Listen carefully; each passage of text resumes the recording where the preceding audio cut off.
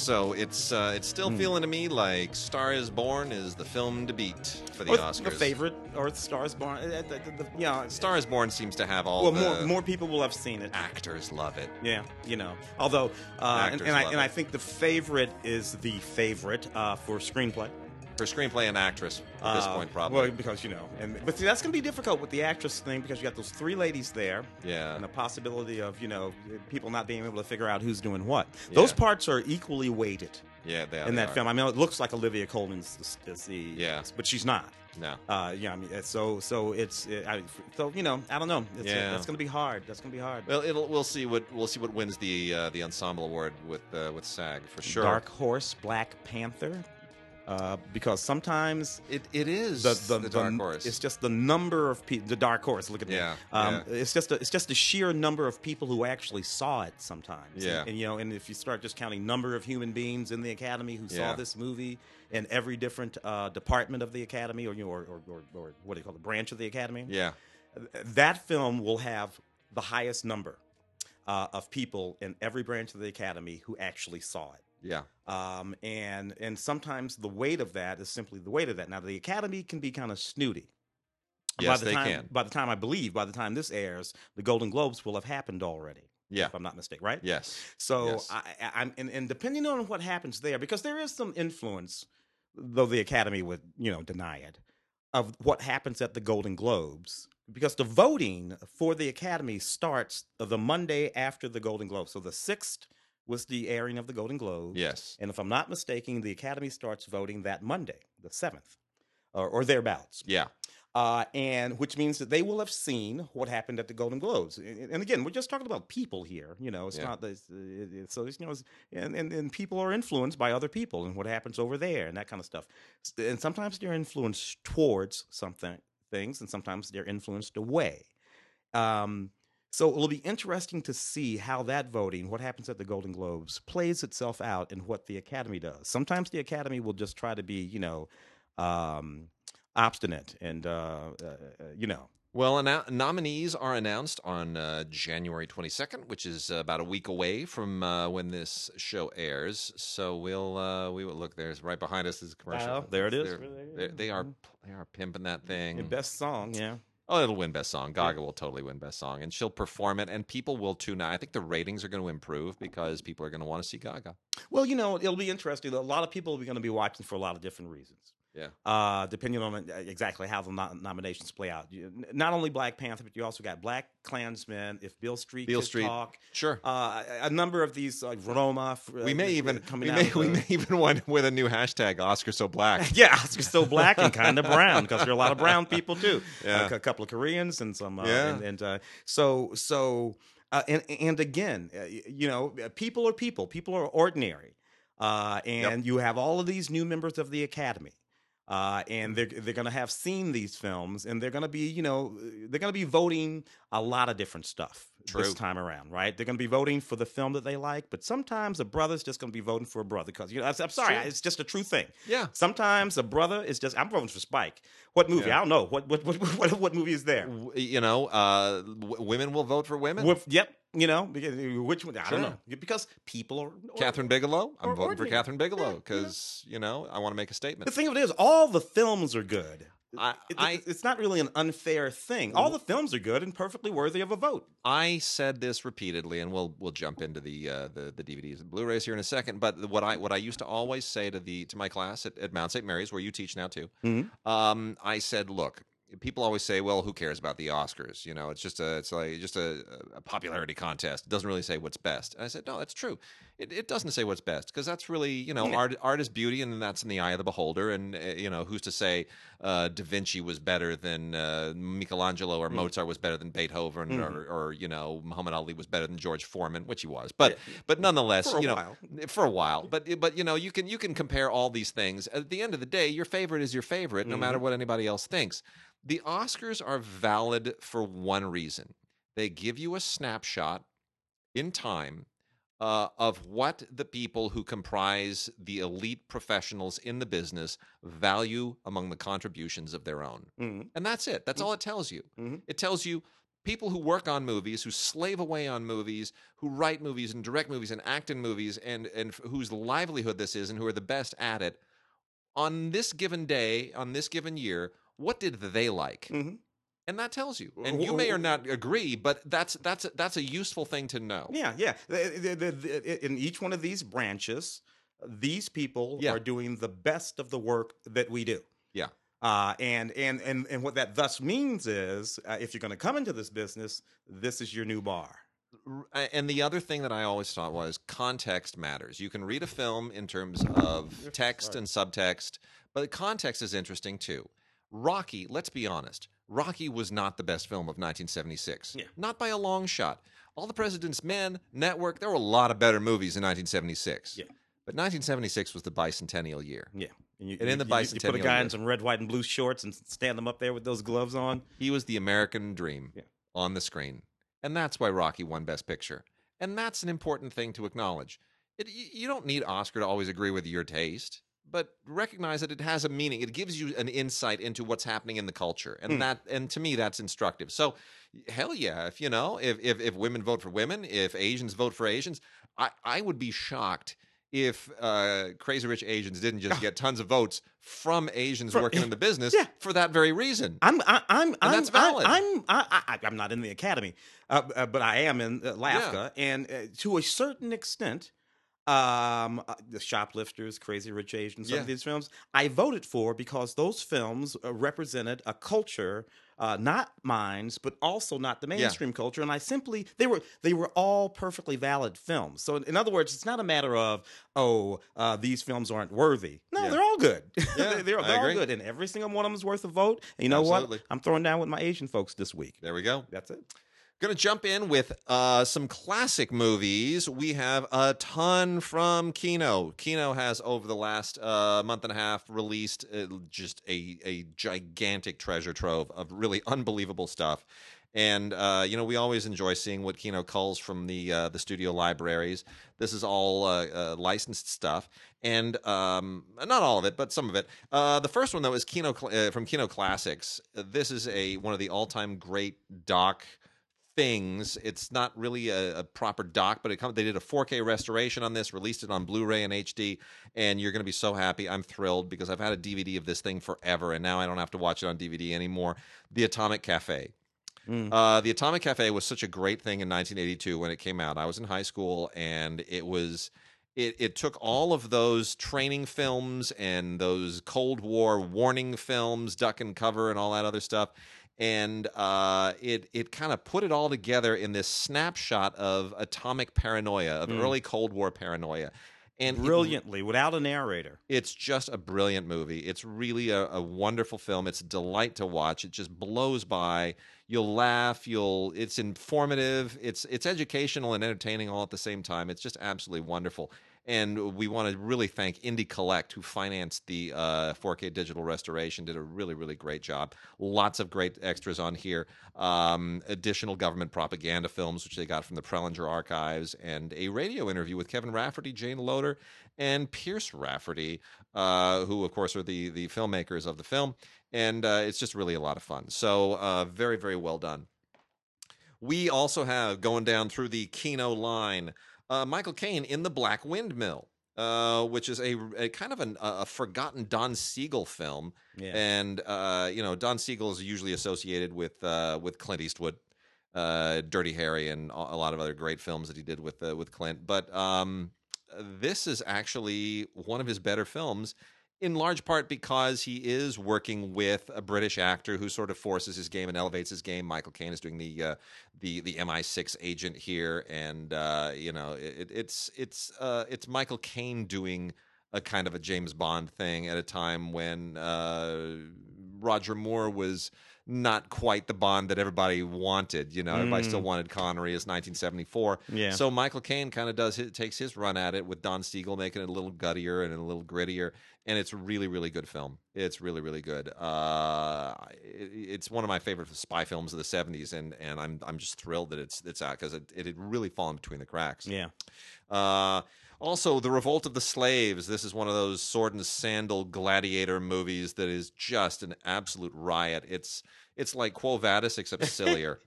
It really is. It's just these movies were so utterly, completely stupid and silly, and they were all made in Italy with Italian directors, and this one is just really one of the dumbest. But here is the reason to see The Revolt of the Slaves. There are two reasons to see Revolt of the Slaves. The first is it stars Rhonda Fleming. Mm-hmm. Rhonda Fleming had a little run as an actress, and then she married Ted Mann of Mann Theater fame, and figured, I'm married to Ted Mann. I don't need to. He produces movies and owns theaters, so I'm done. Yeah. And so that's when her performance ended. So that's really fun to see one of her few kind of silly performances and to know it's Rhonda Fleming. I met Rhonda Fleming because I used to work at Mann Theaters and met Ted Mann as well. I drove Ted Mann's car once. He had me drive it to the parking lot. It was great. Just literally, what do you do when you're the ticket taker? You're at the door. The owner of the theater chain pulls up, walks in, hands you his keys, says, "Go park it up the street." Big old Lincoln Continental. It's like, "Yes, sir, Mr. Mann. I'd take my orders from you." I drove that big old boat 3 blocks up the street, parked it, run down the sidewalk back to the theater. You know what I saw? What? Ted Mann taking tickets. He took my job. He stood there and took tickets while I came back and gave him his keys. That's funny. That means great? That means that Ted was not willing to lose one freaking penny. Not one. It was, but that's a fun story. I love That's a fun story. So anyway, the other reason to see this is because it has Fernando Rey. Well, I'm going to do 2 of them: Fernando Rey and Serge Gainsbourg in it. You're going to ask yourself, how does that work? It doesn't really. But Serge Gainsbourg in a Sword and Sandal movie, you'll cope, you'll deal with it. One of the all-time great songwriters in history. But really, really funny to see both of those actors in early performances. So here's a weird one. Kino has released the same film twice, 2 different versions. And that's a little bit of a brain teaser until you realize they're different sources. So we're talking about Nothing Sacred by William Wellman, absolutely terrific 1937 film featuring just superb performances with Carole Lombard and Frederick March. I mean, it's a great film from the 30s, really underrated. We've got 2 of them here. They have one that's a library release, and Carole Lombard is so great. This is David O. Selznick production, by the way, from 1937, just before he was actually planning Gone with the Wind at the time.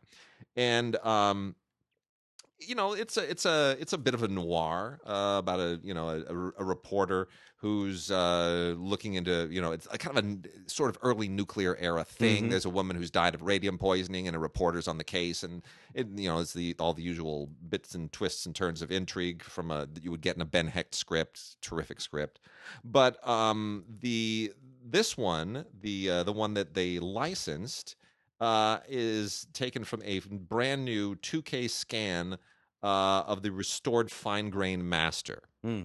Okay, if you know anything about film archiving, you get that right away. It's a 2K scan of a fine grain master. Now, the fine grain master is not an original. It's taken from the negative, but they're not doing a negative. It's the other one is from the Selznick collection. Is part of the Kino Classics line, authorized by the estate of David O. Selznick from the collection of the George Eastman House. And this one was mastered not in 2K, but in HD from an original Technicolor nitrate print in 35.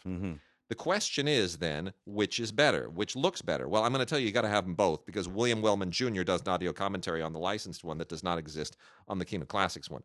But I gotta say, the one that comes from the Eastman House with the nitrate print looks better than the 2K scan from the fine grain master. Interesting. So get the one for the commentary, get the other one because it looks better. And that is Nothing Sacred from 1937.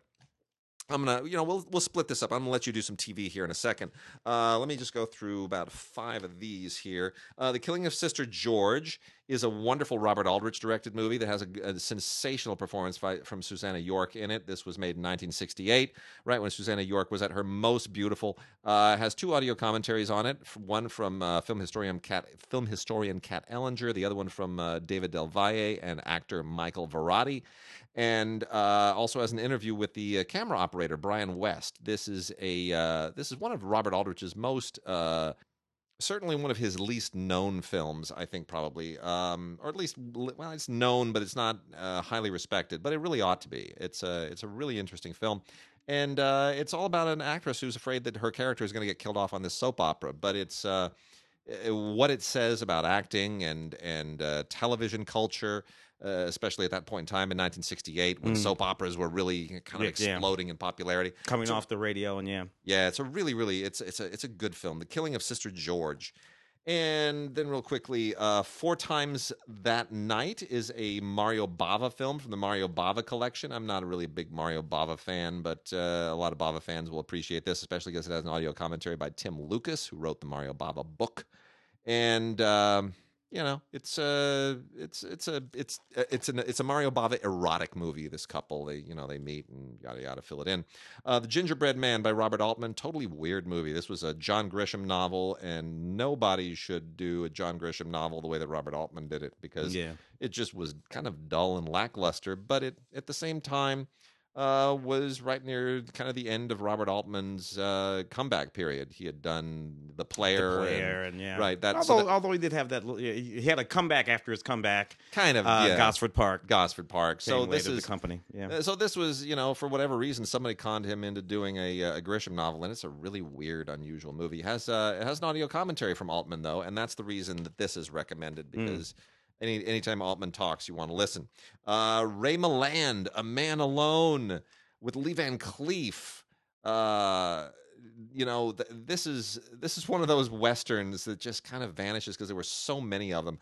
Film historian Toby Rohn of the Rohn Group does the audio commentary here and tells you why you really should care about this otherwise totally kind of sidelined Western from 1955, when there were just so many Westerns, nobody could keep track of them. It was directed by Ray Milland, one of his... Interesting. Right? Yeah, and it's not badly done. It really is, it's kind of a programmer, but it was sort of like I want to say it was an alternative Western before there were alternative Westerns. Before Westerns became film noirs. Yeah. And it was, Milland wants to push it a little bit in that darker direction and does so. Ray Milland also shows up in Lisbon, along with the beautiful Maureen O'Hara and the always irrepressible Claude Rains, who's always around when you need somebody sly to deliver those one-liners. Toby Rohn does the audio commentary here as well. It's equally as good. Also directed by Ray Milland. The following year, when he was trying to sort of do something a little bit different from the Western. And this is a thriller that's not quite that thrilling. Smuggling and it has a little bit of a Cold War thing, trying to get stuff out of a communist enclave. It's not that successful. But again, the Toby Rohn commentary, very, very good. And both of them look beautiful. They're both taken from 4K scans and really very nicely restored. Let's do some TV. So the Colombian series, or the series about the Colombian, Pablo Escobar, Narcos. Oh, yeah. That's yeah. It's funny. I think about... I'm amazed that thing's lasted as long as it has. It really, dude, I mean, in the early 80s, late 70s, early 80s, when Pablo Escobar was running around doing his thing, ultimately inspiring films like Scarface. I mean, that's that period I actually remember. So, watching this is season 3. It's interesting, but I got to tell you, it was more interesting to actually sort of live it and then see it as it was happening in the actual zeitgeist of the country. Nevertheless, if you are not as old as us, or me anyway, you did that one way to sort of figure out what the hell was going on in the 80s. Is to watch Narcos, because a good chunk of what was going on in the politics of the United States of America had to do with this Colombian guy, Pablo Escobar, and what he was doing in Colombia. So interesting. Season 3 of that. Nice. Season 6 of Elementary, Lucy Liu. Can't believe this is 6 seasons. 6 seasons of this it has lasted, and you know what? I was a big fan of the show for a while. Kind of went away from it, came back to it. Yeah. They found interesting ways to keep it current and sort of interesting. Keep it fresh. To keep it fresh. Keep the relationship fresh. The most fascinating, the best thing about the show is Lucy Liu. Yeah. She's and I love the way as Holmes. Yeah, they let Yeah. her. I love the way they just sort of like let her have the show. This is in season 6. It's kind of interesting because Holmes is suffering from a sort of post-traumatic stress thing from an injury, a concussion, and he can't quite do things the way he used to. He can't think as clearly as he used to. And of course, if you're Sherlock Holmes, your sharp mind is the only thing you have. So Lucy Watson has to sort of help him. So that's interesting. That's right, Watson. I didn't mean she's Holmes. Watson. I meant He's Watson. Holmes. Yeah. 45 minutes of special features. Neat show. The Outer Limits. The Outer Limits ran 1964, 1965. Outer Limits was a good show that sort of was coming in behind Rod Serling's Twilight Zone. And sort of taking up some of that space, although it was more science fiction based. It was much more aliens and machines and all that kind of stuff. Yeah. Interesting. Created by Leslie Stevens, The Outer Limits. Leslie Stevens, who was born in 1924, was the son of Admiral Leslie Stevens. I had no idea. Are you serious? Yeah, who was sort of turn of the century, kidding. very important era. And Leslie did a lot of great stuff. I got to tell you, The Outer Limits in the 60s, but if you go all the way back to the early 50s, he was knocking out craft theater stuff, 4-star Playhouse stuff. He was knocking out Studio One stuff. Admiral Stevens. Admiral Stevens. Wow. Yeah. Interesting choice. I had no idea. And Outer Limits. Leslie even had a hand, because he didn't die until 1998. So he had a hand in the 1995 Outer Limits reboot series. So, he hung around for a while. Guy Pearce in this interesting series called Jack Irish. This is season 2 of Jack Irish. Interesting kind of thing, right? I like the Jack Irish stuff. Yeah, farmer. I mean, you fairly rote stuff. He's I think a former defense attorney who finds himself sort of criminal lawyer. He finds himself getting involved in all these kind of things and all this kind of stuff. He has a girlfriend who's a reporter, and he's probably drinks a little too much and this, that, and the other thing. So it's all it's fairly rote stuff, but it's Guy Pearce, and Guy Pearce is good. And the writing is actually quite good too. Bonus features on this include some cast interviews and tweet readings and a behind the scenes featurette. You want to knock out a couple? Yeah, let me hit 3 from the Kino releases. These are not licensed titles. These are part of licensed libraries. These are kind of separate things, but all 3 of them are really interesting and singular. The first one is a recent film called A Paris Education from 2017 by Jean-Paul Siverac, French director, and with whose work I am not terribly familiar, to be honest. And this is really quite a good film, and it makes me sad that more French films aren't coming over here like they used to. Yeah. Quite frankly, it's one of those wonderful character studies of young people. In this case, a guy who loves movies that just doesn't adhere too much to kind of an overarching narrative structure. It has kind of a new wavy, fly on the wall thing, Jules and Jim, right? You're just watching these people live their lives, and you're just along for the ride. Yeah. And it's a really wonderful, interesting ride, and it has a real kind of a bohemian vibe to it. And as you know, that's my favorite kind of movie. All kinds of really wonderful discussions of philosophy and nobody does them better than the French. No, nothing, not even close. Everybody starts talking about Sartre, and it's that stuff. It's a little pretentious, but it's really, really lovely. Except the French actually do that stuff. It's not an American. It's kind of a New York kind of thing here, but it's absolutely wonderful. The French peasants talk about Sartre. It is called A Paris Education, and it's a real discovery. It's worth checking out from Kino. We also have Old Ironsides, which is a silent film directed by James Cruise, right at the end of the silent era, 1926. Has a commentary by Toby Rohn, as many of these others do. And what a fascinating movie this is. It is. It takes place during the Barbary pirate period in right after the United States became a nation, and right around just before the turn of the century, like late 1700s. There's this stuff going on with the Barbary pirates in North Africa and hijacking American ships and all that kind of stuff. So the USS Constitution and this kid, this farm kid, who really wants to go and fight for Old Glory. Goes to the rescue, and it's a really, really unbelievably ambitious movie.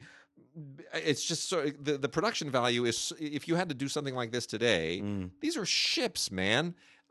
this thing would cost $150 million. So it's really quite an accomplishment. It's quite a fascinating, logistically challenging movie. And it's really well worth checking out. If you love silent films and you want to discover a real good one, Old Ironsides. And then the last one is this we're back to Mario Bava, this totally bizarre Mario Bava movie I had never heard of, Knives of the Avenger. I had no idea that Mario Bava made a Viking movie. Seriously, Italian giallo director making a Viking movie? What the hell is going on there? This is a Viking movie. It's that simple. I don't know why he made it. It's not very good, but man, it's like a train wreck. You can't take your eyes off it. Tim Lucas does another audio commentary here, which is fascinating. Tells you all the hows and whys that this film even exists, and it's really a curiosity. It's a real curiosity from 1966. Knives of the Avenger. Such a bizarre movie starring Cameron Mitchell. So weird. All right, let's hit some more TV. A little bit more TV. Amy Adams. Funny, we were talking about her a little while ago. Amy Adams, quintessential movie star, producing this interesting television show, produced from the Gillian. What's her name? Gillian Flynn, I think it is. Oh yeah. Who produced who wrote the novels Gone Girl and Big Little Lies and all that kind of stuff. So. This is Sharp Little Objects. It's a very interesting television program about a big city reporter who returns to her hometown to investigate the death of two young girls. And the milieu that she has to reinsert herself into that she very deliberately left some years ago, partly because of her mother, played by the wickedly vicious and still did sexy, by the way, Patricia Clarkson in this film. So, it's a really, really sort of interesting. Look, some of Flynn's stuff I really, really like. The adaptations of her stuff. Yep. Some not so much. Gone Girl, obviously very, very good. Yeah, that's the only one I'm aware of. Yeah, so it's not bad. Picnic at Hanging Rock, a series from 2018 adaptation of the 1975 Australian film. Peter Weir directed movie. by Peter, right? Yeah. Same storyline, 1900 Valentine's Day, but drawn out over a period of time and investigated in a slightly different way. A sort of reimagining is what they like to call it on the box. But nevertheless, same story. 1900 Valentine's Day, Victoria. These young women and their governess go missing, and we sort of reevaluate everything that's sort of going on there. Sort of really interesting feminist sort of take on these things, because the original novel was written by Joan. Oh, I forget what her name was. But nevertheless, quite good. The Dick Cavett Show, man, I love the Dick Cavett Show. Wasn't it the best? Best interviewer ever. Just the best. He's still with us, man. Still with us. Pops up every now and again. Sharp and funny. I mean, from that period when you could have guys, intellectuals. Yeah. Although Dick was not always on PBS, occasionally, yes, but a lot of times Dick was on network television in the afternoon, opposite Mike Douglas and Merv Griffin and all of those guys. But I always loved the Dick Cavett Show because he never dumbed it down, either for the audience or the guests.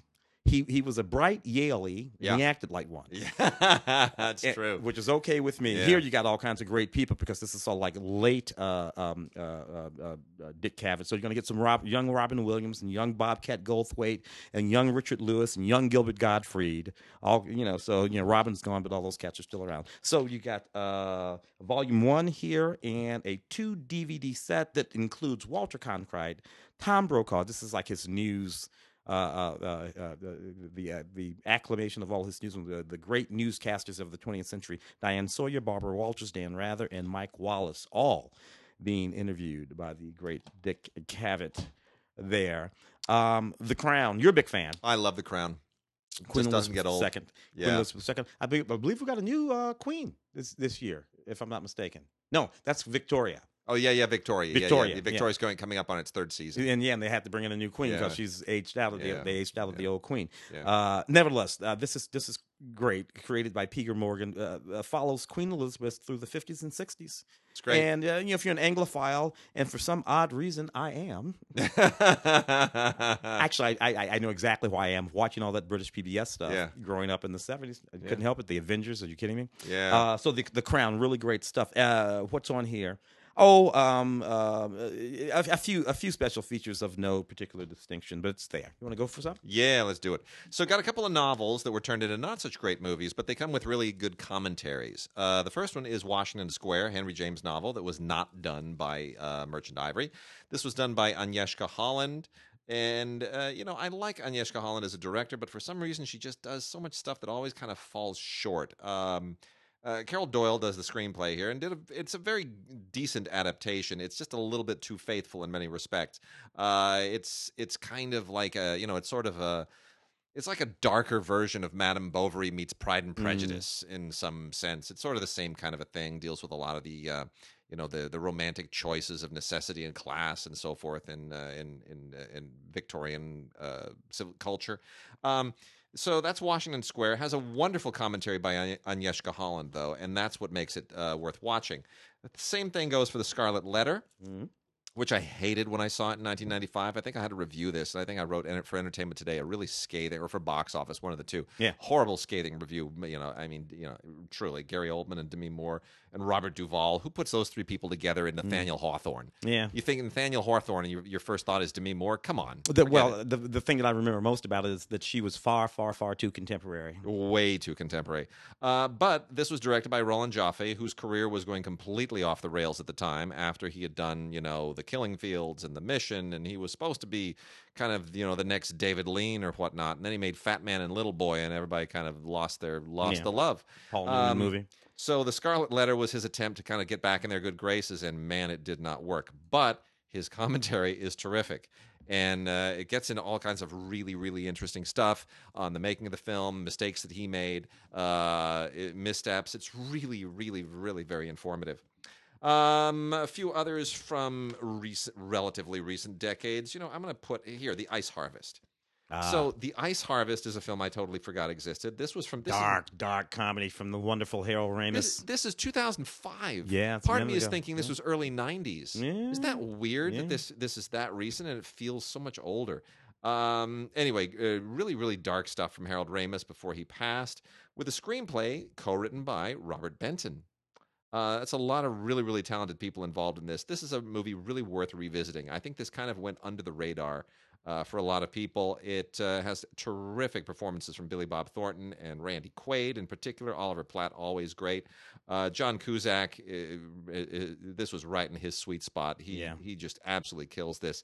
And in a way, you could almost call this. It's a thriller. It's a really solid thriller with Billy Bob Thornton and John Cusack is the guys in the middle of it, stealing from a mob boss, and it's and all the stuff that happens afterwards. But you know what? You could call this a Christmas movie. Yeah. If they're arguing about Die Hard being a Christmas movie, this is a Christmas movie because it also takes place on Christmas Eve. And Harold is in it too, and Harold plays the darkest guy in the movie, which is really, he's so hardcore playing against type. That is not Egon. No. Then we also have Big Trouble, underrated Barry Sonnenfeld movie. I love it too. I really do. This is such a fun movie. Yeah, but there were issues at the time. I know. Barry Sonnenfeld, when just kind of stepping away from Men in Black for a minute, and it's such a funny movie. It really is.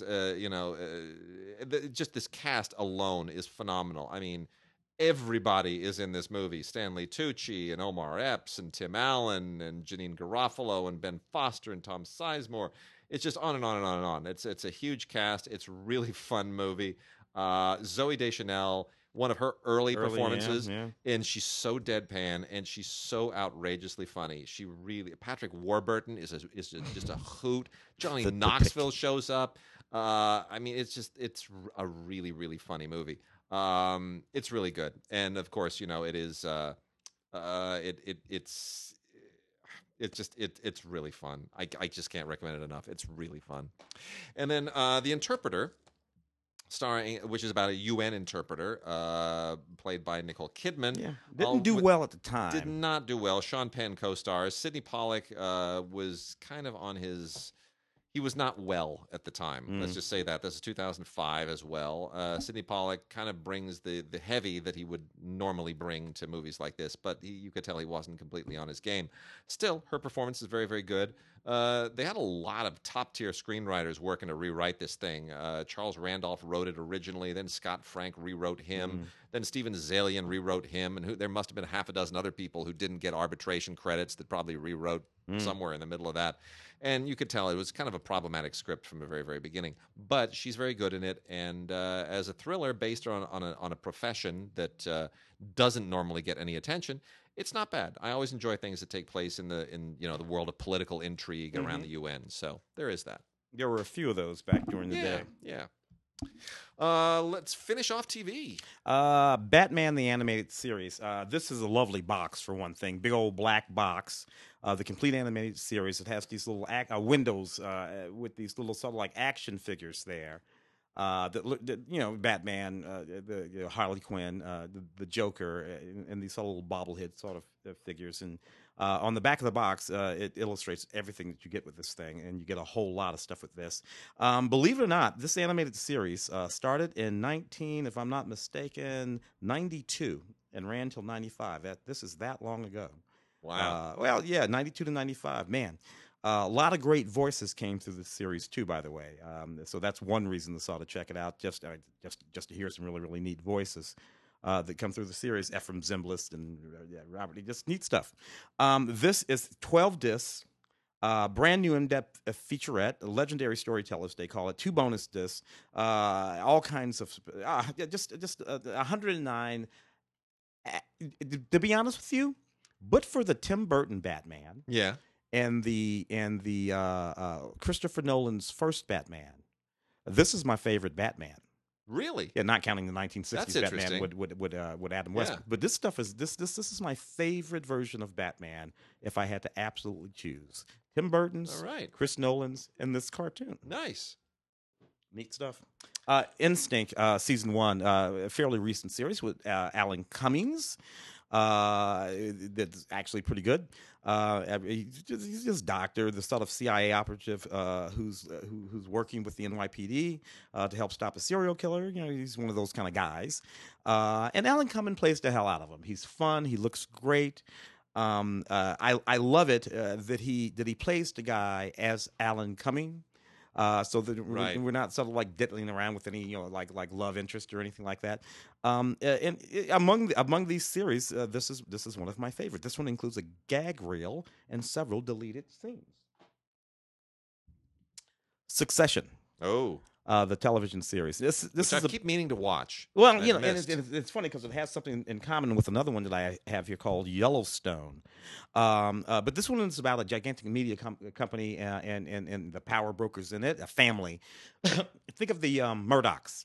Sure. Or something like that. Yeah. And you got Brian Cox at the top of the family and all sorts of interesting actors sort of working their way down through the family. And the question is, how are these things going to all work out? Kieran Culkin and Alan Ruck and Jeremy Strong in the film. So, interesting stuff.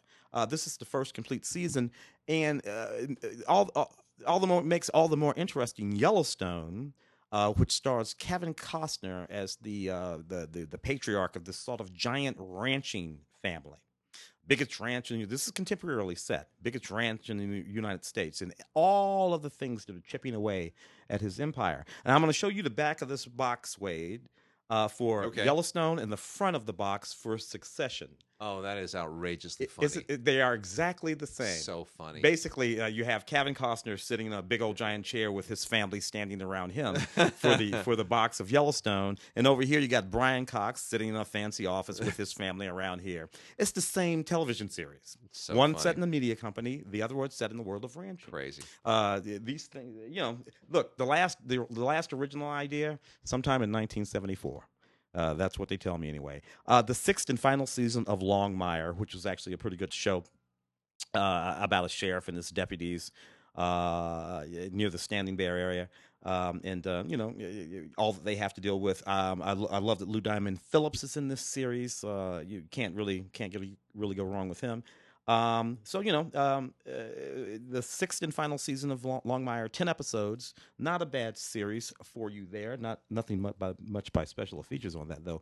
Nathan, for you, the complete series. This was it's kind of funny. Nathan, entrepreneurial genius, who's working on a bunch of different sort of wacky things. He's funny. This guy. He goes into these companies. He sort of offers all of his advice about how they can turn their companies into, winning companies. And it's sort of interesting. Audio commentary by Nathan and all his guests, and a lot of deleted scenes, a lot of stuff on this for this one particular series. Comedy Central series, Nathan, for you. All right, and now we're going to wrap out the rest of these amazing Kino titles. So the novel No Orchids for Miss Blandish was originally released in 1940. The first movie version of the novel was from 1948, but the better film version of No Orchids for Miss Blandish is called The Grissom Gang, which is, again, a Robert Aldrich movie. And Robert Aldrich made this in 1971 when you could really, really go to the wall with some of this stuff. It is, the idea is an heiress who's kidnapped by a crazed gang, this crazy family gang. And it's absolutely sensational. Kim Darby, who had just done the original True Grit with John Wayne, stars, and she, of course, played Miri on Star Trek, so she had that innocent girl thing going. You could, if you were going to cast somebody as some kind of a helpless person kidnapped who has to turn around and develop some grit, boy, you had Kim Darby. She was the one that you were going after, and she is sensational in this. She's so good. She's born for this part. It's a fun movie. It really is. I think it's one of Aldrich's best. Has an interview with star Scott Wilson, who's still around, and film historians Howard Berger, Steve Mitchell, and Nathaniel Thompson, as well as the trailer. I used to shoot Kim Darby's acting class at UCLA. Oh, no kidding. She had a really great acting class. She's still so good. Acting for the camera, and I shot it for like 5 years. The kind of a cult film, Race for the Yankees Zephyr. This dates to 1981. Feels older. For some reason, I thought this was the 1970s for some odd reason. But this is an action film about people looking for a plane that has, a missing plane that has like $50 million on it. And so it's like Mad World, except with a plane and no comedy. But a good cast, really good cast. Very early performance by Ken Wall. Leslie Ann Warren is lovely. Donald Pleasance and George Peppard. George Peppard just kills it here. He's really, really good. This is just before A-Team. And this is why he probably got A-Team. Directed by David Hemmings. Very, very competent. No extras to speak of. Wonderful, wonderful movie. You have to see. A Selznick production from 1939, the same year that he did Gone with the Wind, which was overshadowed by Gone with the Wind because, everyone's paying attention to Gone with the Wind. But that's also the same year that Carole Lombard and James Stewart made Made for Each Other. So many other movies that year. Freaking Gunga Din and Wizard of Oz and Mr. Smith Goes to Washington and on and on and on and on. And everybody's paying attention to Mr. Smith for Jimmy Stewart. But Jimmy Stewart and Carole Lombard were also in Made for Each Other. And it is a fantastic film. It is absolutely delightful. They have just tremendous chemistry, and it may be the best thing that Carole Lombard has ever done. She really is just a quintessential movie star in this She was so beautiful, but people forget how funny she was. She's just one of the funniest comedians ever. Well, it's a couple of people. They meet each other and they get married the next day. That's the hook here. But really, what it's all about is what happens thereafter in their marriage and how you sort of learn to grow into the marriage. And it's funny and it's touching and it's just wonderful in every conceivable way. Directed by John Cromwell, who was kind of a journeyman workaday director who never really made anything brilliant, but he was always solid, right? Yeah. He always made decent stuff. Jane Russell and Jeff Chandler in Foxfire, which is kind of trashy like everything else that she was in. This is a 1955 film. Not really that distinguished for any great reason. Lovely Technicolor photography. The only reason I would really recommend seeing this is because it was directed by Joseph Pevney, who would go on a decade plus later to direct some of the best Star Trek episodes ever. Pevney, very interesting director from his era, did his better work on television, but it's an interesting film to watch nonetheless. Female on the Beach with Joan Crawford and Jeff Chandler again. A little bit cheesy. This is from the same year. Jeff Chandler making it around pretty ably with all of these actresses.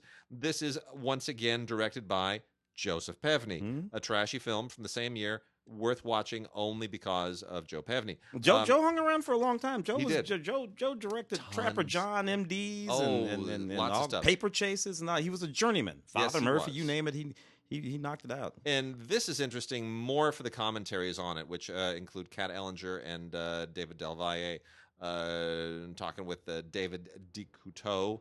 And this is a slightly more interesting film just because it does have Joan Crawford in it, who always kind of brings, better actress, obviously, than Jane Russell, significantly. And even at 1955, which is kind of closing in on, she's still trying to be an ingenue, but there's a slightly better story going on in this one, and it's very much a noirish thriller, all kind of set around a beach house, and it's got some moments to it, but still, Pevney, man, he's the guy. Wild Women, what a bizarre movie this is. I forgot this even existed. So Hugh O'Brian, this is from 1970. This is where westerns were going in 1970. They were just taking a weird turn. So they restored this thing, and it's gorgeous looking. But Hugh O'Brian is this guy. He's like an engineer in the Army. It's a western, and he's an Army engineer who puts together takes a bunch of women from prison. This is like a twist on the women in prison genre that Jonathan Demme was doing for Corman at the time. Yeah. Takes all these women from prison and brings them along because he's got this assignment, this mission that he's on, and he needs the women to come along. And it's so weird. It goes into all kinds of places you don't expect it to go. And the cast, Anne Francis is the main actress in the cast. Also has Marilyn Maxwell and Mary Windsor. But what a bizarre movie! It looks gorgeous, but it's so weird. Whatever happened to Aunt Alice was when Ruth Gordon was in her Rosemary's Baby mode of, I'm not going to be a screenwriter anymore. I'm just going to play wacky old women on screen. And man, is she terrific. She's really, really good. Directed by Lee Katzin, who did a few things around the time. But it's a weird, creepy movie, and it'll send a chill up your spine. Basically, Geraldine Page plays a woman who had received a humiliating inheritance from her husband's passing, and now she has to figure out how she's going to stay alive. And so now she and Ruth Gordon cook up a plot that is pretty nasty. And this also was produced by Robert Aldrich, did not direct it, obviously, but boy, what a creepy little movie. And then the last few here, The House That Would Not Die is a John Llewellyn Moxey movie that is okay. It's a really late Barbara Stanwyck performance, 1970.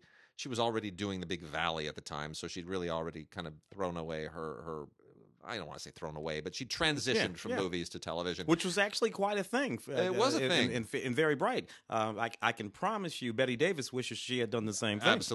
Absolutely, for sure.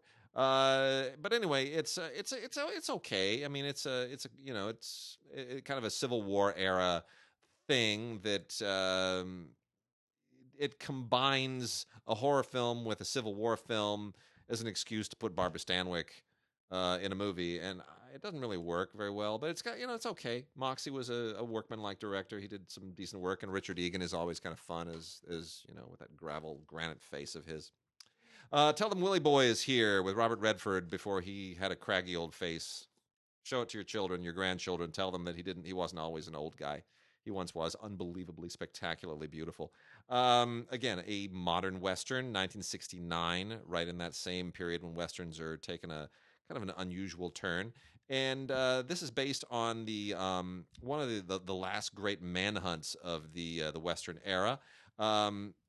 Pat Healy, actor, filmmaker Pat Healy, and film historian Jim Healy do the audio commentary here, which is perfectly fine. Not a brilliant film, but historically useful, and Catherine Ross is spectacularly beautiful in it. And every time I see Catherine Ross in a movie with anybody, whether it's Redford, Paul Newman, Dustin Hoffman, I always remember she didn't marry any of them. Nope. She married Sam. Sam Elliott. He married the mustache. And Sam may win an Academy Award this year. Yeah. He could. Star is Born. Playing that brother. So Actually, good. Sam's had a couple of good years because Sam had a very popular leading role last year where he played that actor in that movie. I can't remember the name of it. Here's why I think Sam Neill why Sam Elliott is going to win an Oscar. Here's why I think he's going to win an Oscar. Because in the ad campaign that they are running for Star is Born, which is so smart, where it's all the behind the scenes stuff, and everybody's saying, I love the way that Bradley kind of gave us room to grow and talk and expand. It's all that weepy actors clinic stuff, right? Which I can see everyone in SAG watching those things and just wiping the tears from their eyes. And they have that line from Sam Elliott where he says, whatever that line is, your diapers, whatever that line is. Yeah. And he's crying. He's shedding tears. Oh, he goes full Viola Davis. Oh, that's it. He goes full Viola. He's been paying attention. He's like, that's what it takes. That's what it takes. I can do that. and honestly, after seeing that, who isn't sitting at home going, son of a bitch, Sam Elliott has never won an Oscar. I want that as an acceptance speech. Look, Sam should have won an Oscar for The Big Lebowski.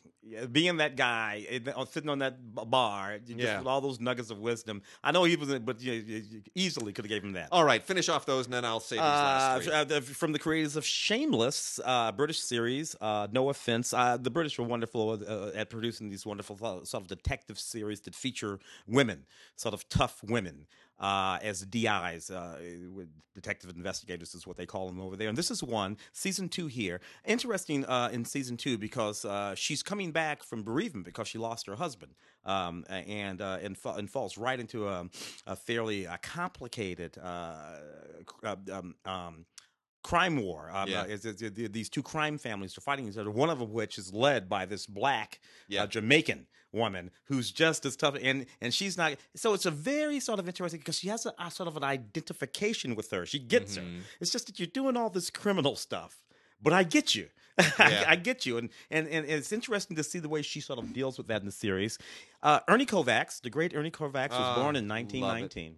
Such a 100-year anniversary, and that's what this is. This is Ernie Kovacs, the Centennial Edition.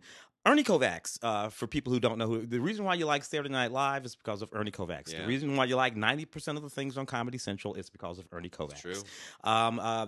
So no matter how young you are and how much you think you don't know who Ernie Kovacs is, I promise you do. He reinvented television comedy, and he was unafraid to do. Everyone had an idea of comedy at the time that they thought was, well, this is comedy. And Ernie said, no, let's do some really weird stuff. Let's go way out there and take a chance. And it's true. Pretty much every one of those, anytime I see like a cartoon by Smigel, those Mr. Pete. Mr. Pete, right? Yeah. Sure, that stuff. There'd be no Conan O'Brien. No. Conan O'Brien's sense of humor is exactly 100% that. You know what the perfect Ernie Kovacs, the perfect bit that is descended from Ernie Kovacs was when Jimmy Fallon and Tracy Morgan did "Won't You Pop My Balloon." Oh yeah, that is exactly what Ernie Kovacs would have done. Yeah. If you haven't seen it, you got to go onto YouTube or somewhere and find it. Where Jimmy Fallon is basically a street vendor, like a popcorn vendor, wearing the old kind of ragtime straw hat and everything, and he's singing a song, "Won't You Pop My Balloon?" And Tracy Morgan walks in wearing this this powdered wig and this skin tight suit and a balloon that is attached to his navel, doing a little dance. That makes no sense. It makes no sense at all. No sense, but it's hysterical. Ernie Kovacs did that. Ernie pioneered that kind of stuff. So this is fantastic. All kinds of fabulous stuff on here. Episodes from all of his television shows. He had shows on NBC and ABC. Several legendary specials. Bonus material featuring all kinds of sketches and specials. Just too much to go through. Yeah, right it's now. Great stuff. Great. I'll do a few more and then hit those, and we'll keep going back. Still plowing through these amazing keynote titles. El Paso. It's amazing to me that it took until 1949 for somebody to make a Western called El Paso. The title begs for itself. Toby Rohn also does a commentary here. Really, really a great commentary. This was recently remastered, 4K scan from the original 35mm 2-color negative and positive separations. What that means is this. They did black and white, separate black and white, color sensitive prints of this as a preservation thing. And that way, when they need the color doesn't fade. What you do is you recombine it in the optical printer, and the colors then flow to their respective prints accordingly. And the next thing is you have now a completely fresh, color, pristine new print. That's what they did. They did a separation on this and then restored it. And man, it is absolutely gorgeous to look at. This is one of the most beautiful, beautiful 1940s era Technicolor movies I've seen on Blu-ray in a very long time. It's really, really good. The movie itself, it's okay. It takes place after the Civil War. It's dealing with kind of the vestiges of the Civil War for people who are trying to get away from it. The war is over, but it keeps coming back to me. Mm-hmm. The war follows me. This is about a captain who was in the Confederacy, and he's now trying to just be an attorney in El Paso, and he has a run-in with the usual figures, corrupt sheriff, and a whole bunch of other. Anyway, Sterling Hayden's in it. Gabby Hayes is in it, like he is in every single. Gabby Hayes was in every Western for like 25 years. Yeah. Written by Lewis Foster, directed by Lewis Foster. It's perfectly fine. And then the last two here, The Appaloosa with Marlon Brando and John Saxon, also Angelette Comer, who never did anything ever again, I don't think. Directed by Sidney Furie, who had his moment in 1966. This is kind of the beginning of Sidney Furie's career. And this is just one of those set in Mexico Westerns that really doesn't work apart from Marlon Brando. But it is worth watching for Marlon Brando.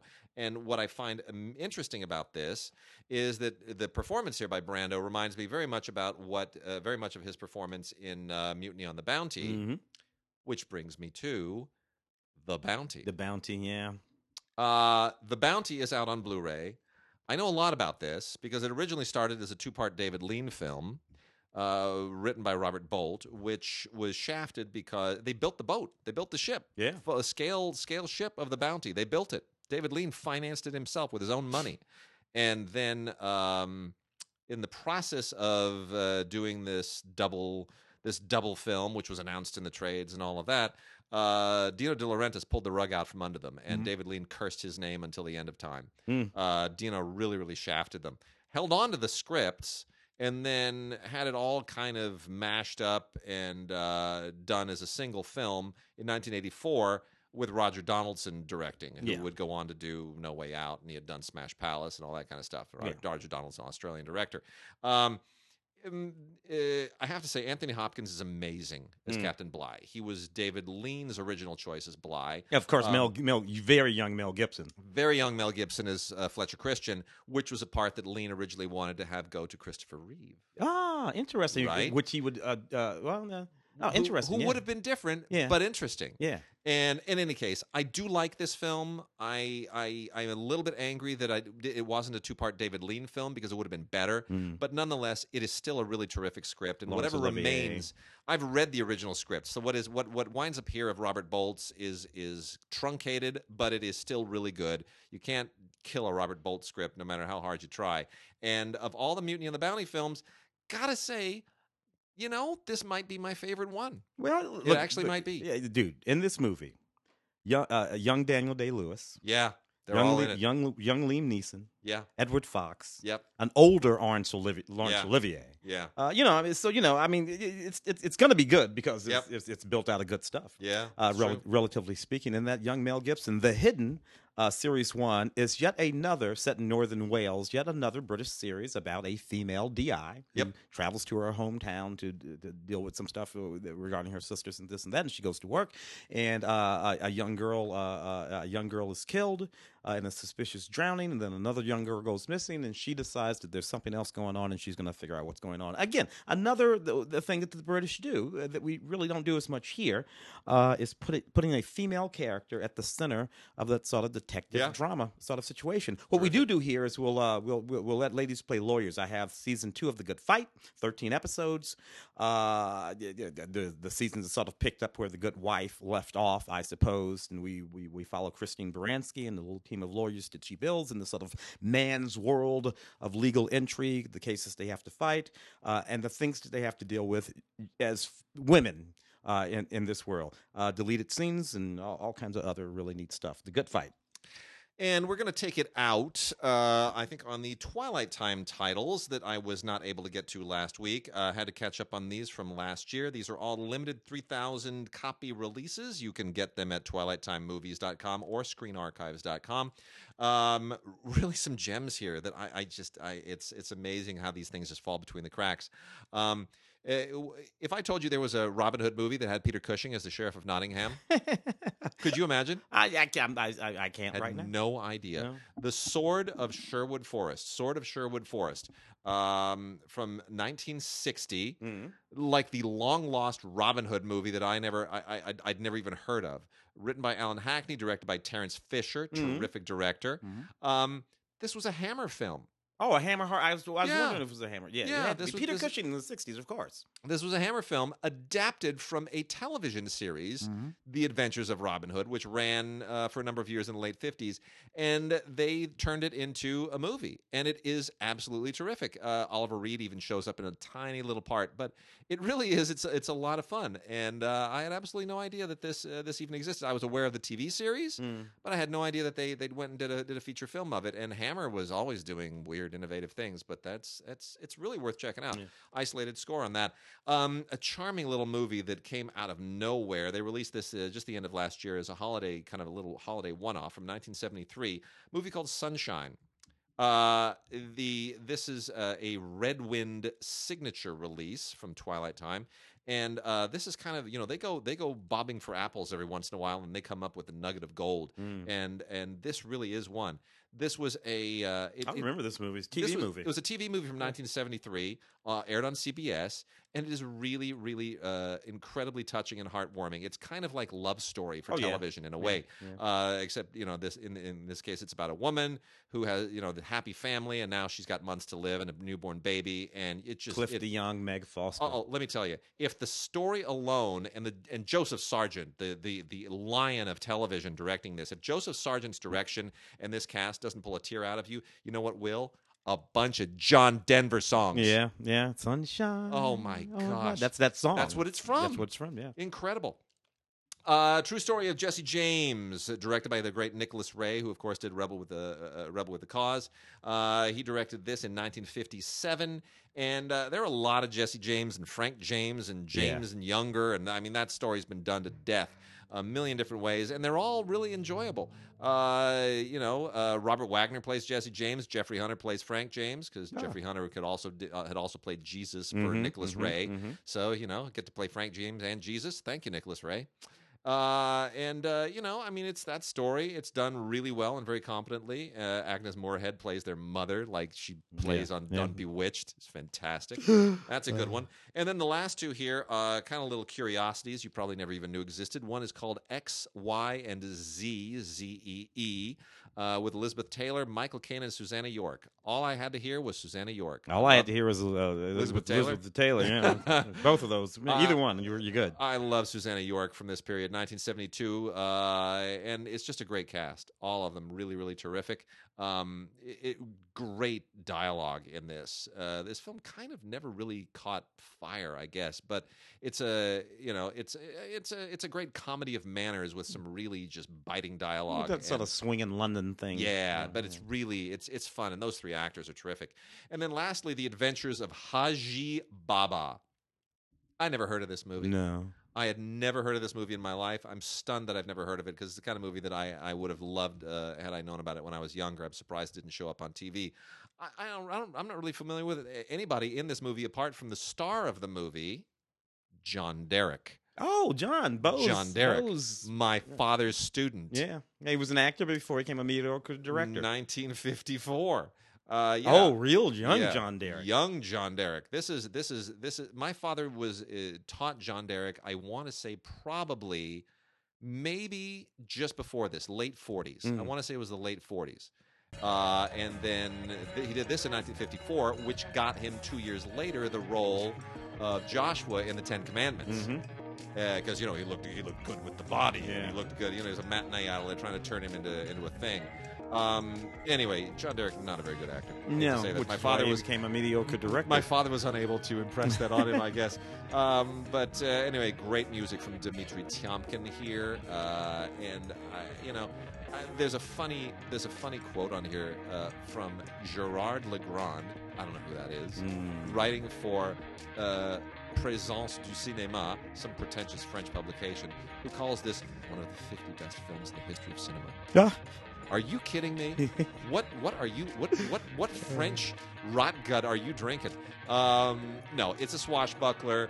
It's the kind of thing that would have been an Errol Flynn movie 15 years earlier. That would have been a Fairbanks movie, Douglas Fairbanks movie, maybe 40 years earlier. But as it is, it's a curiosity item. And it's entertaining to me only because John Derek is in it, and I will never forget watching the Ten Commandments as a kid with my father. Every time John Derek comes on, my father would just hang his head like that was failure on screen. That was his failure. His failure was married to Ursula Andress, Linda Evans, and Bo Derek. Yeah. So if you're gonna fail, that's the way you want to do it. That's one way to do it. All right, that does it for this week. Next week, our Oscar nominations. We are going to do this show before the Oscar nominations come out, so it will be 2 weeks from now that we will be talking about Oscar nominations, but get your ballots ready. We're going to have a fun time. It's going to be a good Oscar year. And with that, Tim, do we have anything else to say to the folks? I think that we're all good.